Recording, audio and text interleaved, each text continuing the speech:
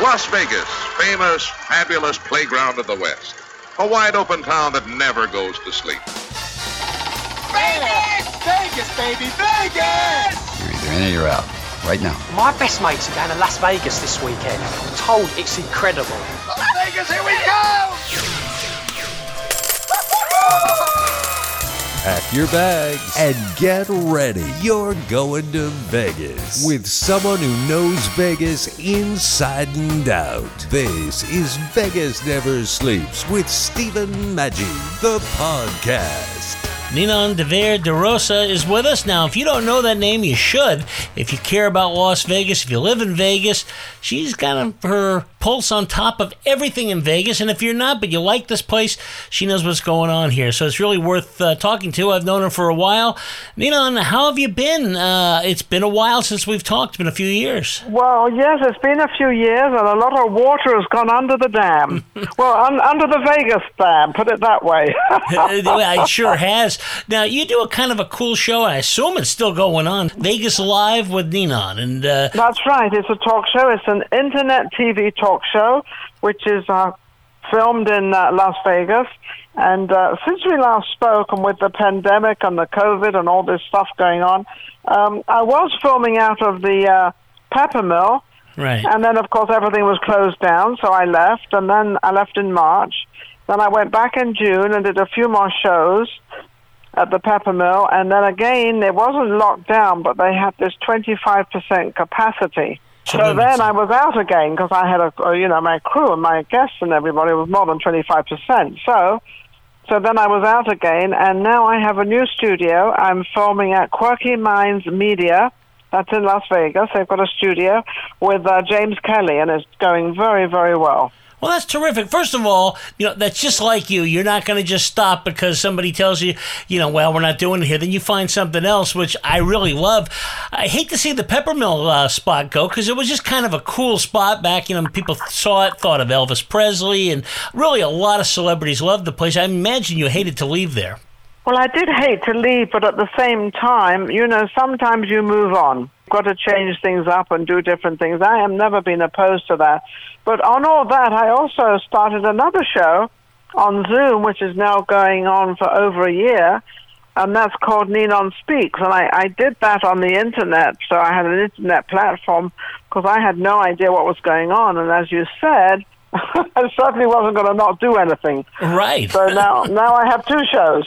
One of the things you're known for is championing people that are trying to get that first jump into the world of Vegas and entertainment and so forth. I always love the fact that you'll talk to just about anybody if you find them interesting. And that's kind of the key to your show, right? It's always interesting because you have that natural curiosity that I think all good talk show hosts have. Well, we try to have, but thank you for the compliment. But yes, no, I don't like to pre-interview my guests. And yes, I will have a homeless person on, and then I'll have a millionaire on. I don't particularly think that makes any difference how much money they have.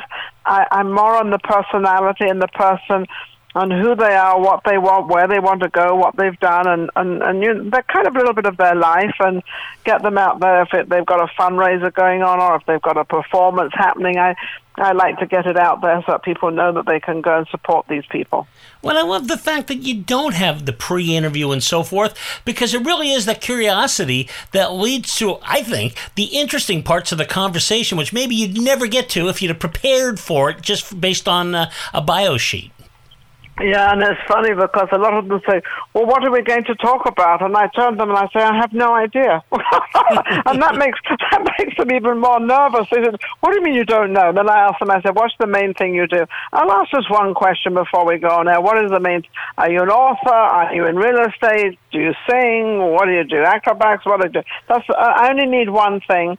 And then when I know, because I want to present that to the audience, and then we go from there, because they've always got something to say. They've always got something interesting coming out of their lives.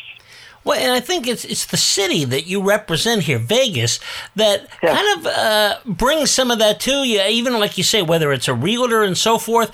They've been called to Vegas, and that kind of separates them from everybody else. It does, but you have to understand Vegas is one of a kind in an entire world. It's totally different to any other city.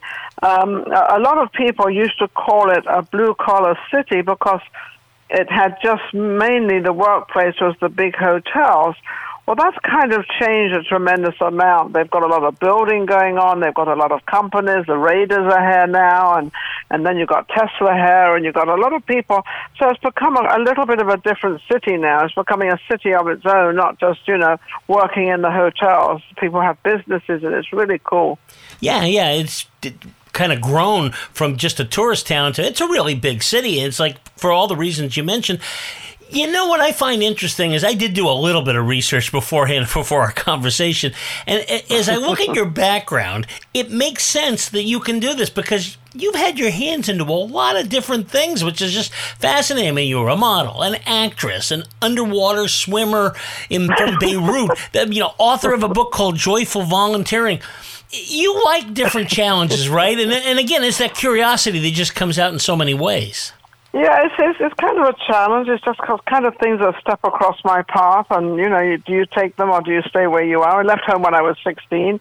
I never went to school. Did not have the privilege of going to school and learning how to read and write and math and do all that stuff. Left home at 16 with $5 and went from there. And I worked 20 hours a day for a whole year. Wow. 18 hours on a Sunday. And earned enough money, or saved enough money, to go from Torquay, which is where I'm from, Torquay, Devon. And then I went up to London, and I lived with my grandmother. Well, I never had a break in life. Even my grandmother charged me rent. And in those days, money was scarce, and I was only, I was 17 at the time. And then, it was always been hard for me. Nobody ever helped me. Nobody, did anything. So I plodded on my way, and then eventually I ended up in the center of London, Baker Street actually, which is the center, and I started modeling, and I fortunately, touch wood, I did very, very well. So the story goes on. Do you find that a lot of people are surprised when they hear that? Because you're very, you're confident. I guess this comes from modeling and so forth. Very confident. I mean, people meet you and immediately they think, okay, well, this woman comes from the elite of England. And it's, as you mentioned, it wasn't so easy with growing up. Well, actually, although my mom and dad didn't send me to school, or they had 5 children, they didn't send any of them to school, and we were not homeschooled either. We were just kind of, but my father and mother were highly educated people. My father especially was highly educated. So being brought up, you had to sit up the table straight. You had to use your knife and fork the right way. He taught us every etiquette and everything possible that he knew of our growing up, because he was actually in a boarding school. He was raised in a boarding school, and then in the summer I think he would be with his mom, which was my grandmother, whom I loved. And so you sort of grasp all these things, and it's funny, they say the first 5 years of your life as a child is what goes through the rest of your life. And sometimes I disagree with that, and sometimes I agree with that. So I think it's a little bit 50-50, that you do definitely make your own life and you decide where you want to go. Well, my decision was always to the best restaurants. I always wanted to have a taxi everywhere. So if I wanted all these good things, I had to earn good money. So I'm not a money person, but I'm very expensive. Well, I think what you're saying makes a lot of sense, because people don't realize how important that is. It's all the stuff you were talking about that your dad taught you. People get an image, and the first image they get from you is class, and that comes from the ability to do that. And I mean class in the way of, wow, this person's got proper manners and so forth. And not everybody does these days, but I think it still matters. Not these days. It matters a tremendous amount. It probably matters more in places like New York, different restaurants you go to. Like I lived in Bel Air. I had a beautiful 7,000 square foot home in Bel Air, and then that means you go to different restaurants, and so when you fit in with all that, you don't have to worry about anything. You fit in, and that's why you've got, unfortunately, and that's probably why I do my show now, because I like to address all people, of whether they're not educated or have a talent or don't have a talent. I don't particularly mind. I just want their story, because I believe that every single person in the entire world, I don't care what religion you are, what nationality you are, what color you are, I think everybody deserves a chance, but everybody in the entire world has a gift. Sometimes the gift you have is not what you want to do, but it is your financial status that can get you where you want, and then you can do that little gift or that little something you want to do, but you have to make sure you put yourself in a position first, and that's what I did. I worked 20 hours a day, 18 hours on Sunday, and you had 4 hours, 4 hours sleep every night, but that gave me the foundation, which was the money to be able to go and do what I was, like move to London, and then from London I got another job until I got my modeling career started out, and then I think it was half of that money, half of that £100 went into having photographs, because we had to have a portfolio, and we had to have this thing of, our resume, and I had to have these photographs taken. And I remember my aunt was saying, "Oh, Nina, you can't spend all that money on just photographs." And I remember saying to her, "Well, if I don't do it now, I'll never know, and I won't get into the business I want to do." But now you're in a position that I think really fits your personality. Anybody that's watched you, you love to communicate, and what you do is so much different, and yet it's fascinating. When I heard the concept of it, I thought, okay, this just sounds like everybody wants to have like a TV show where they just invite people in as kind of like an old Saturday Night Live skit. Mm-hmm. But your thing is different, because, again, that general curiosity comes out, and I think the people that watch it, and if you get hooked on it, you'll watch it all the time, is who else is you going to come up with? And maybe not everybody's for you, but there will be people, because I think, as you said, everybody's got a story. Well, I just had a couple on, and they have a coral farm, all about coral. And it's funny, 2 weeks ago, because I listened to a lot of stuff, I continuously listening to new things on the television or the computer reading, and there was a big story about coral.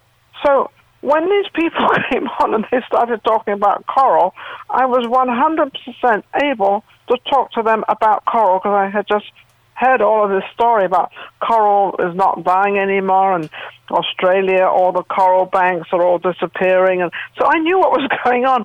But that's where I get a lot of. I'm very inquisitive, and you said it, that when I have people, I'm inquisitive as to what they do and how they get there. Now, how can I help you go further?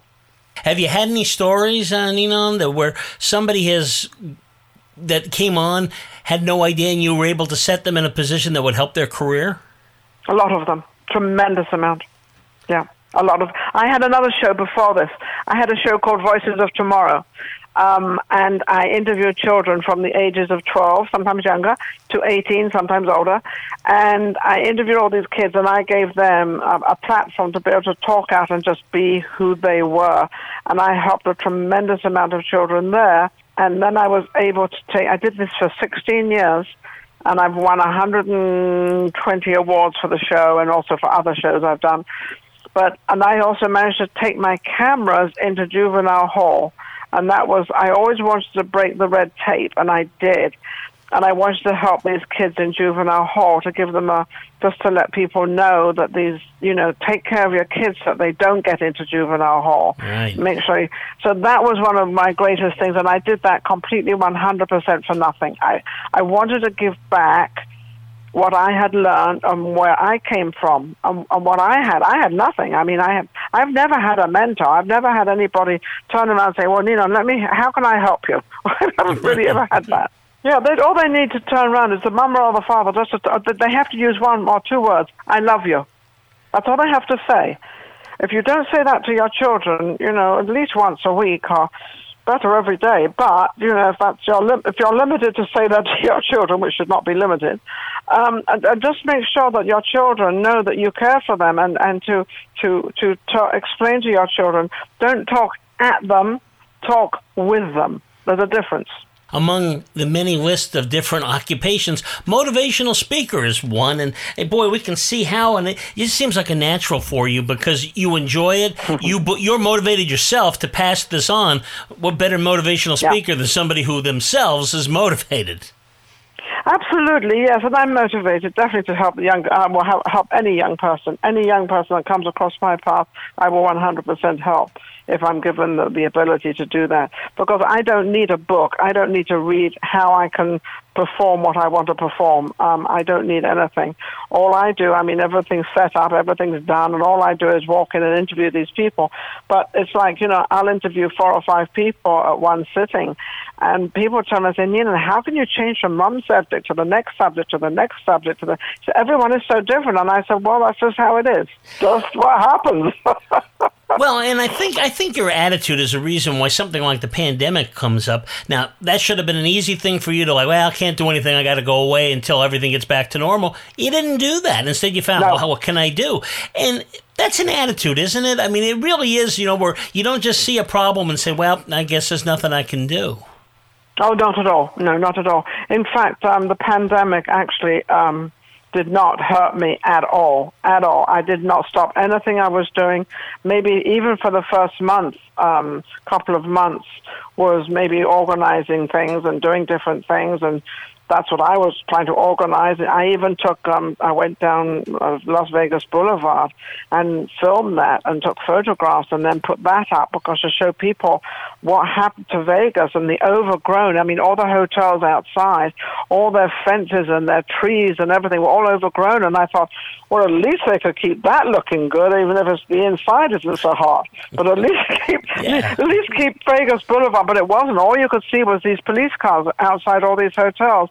And it was so disappointing because it was just something, they all sort of shut themselves away and hid, and I think they could have done a better job personally. And that's why I started my second show, Ninon Speaks, started that on the internet, and got this incredible girl, AJ Dean. AJ Dean is she's now my producer. She lives in Oregon and Seattle, actually, and she's doing a wonderful job. But I started that up because I thought, well, if I can't do the other one, let's try this one. So now I have 2 shows. And now I just started a cooking show. Really? Tell us about it. Yep. Yeah, I've got a cooking show with this gentleman called Joe Tarantino. Now, Joe Tarantino, there's a woman here called Social Media Shows, Maria. And she called me and she asked me, she says, Nina, and she said, can you be a guest on this Tarantino cooking show, Celebrity Tarantino? And I said, oh, absolutely. So she wanted me to go someplace and downhead everywhere. And I said, you're not getting me 9 o'clock in the morning at anybody else's house but my own. She said, well, do you have a kitchen? And I said, well, if I didn't, I would be the only house in the entire world that doesn't have a kitchen. But of course I have a kitchen. Yes, I have a kitchen.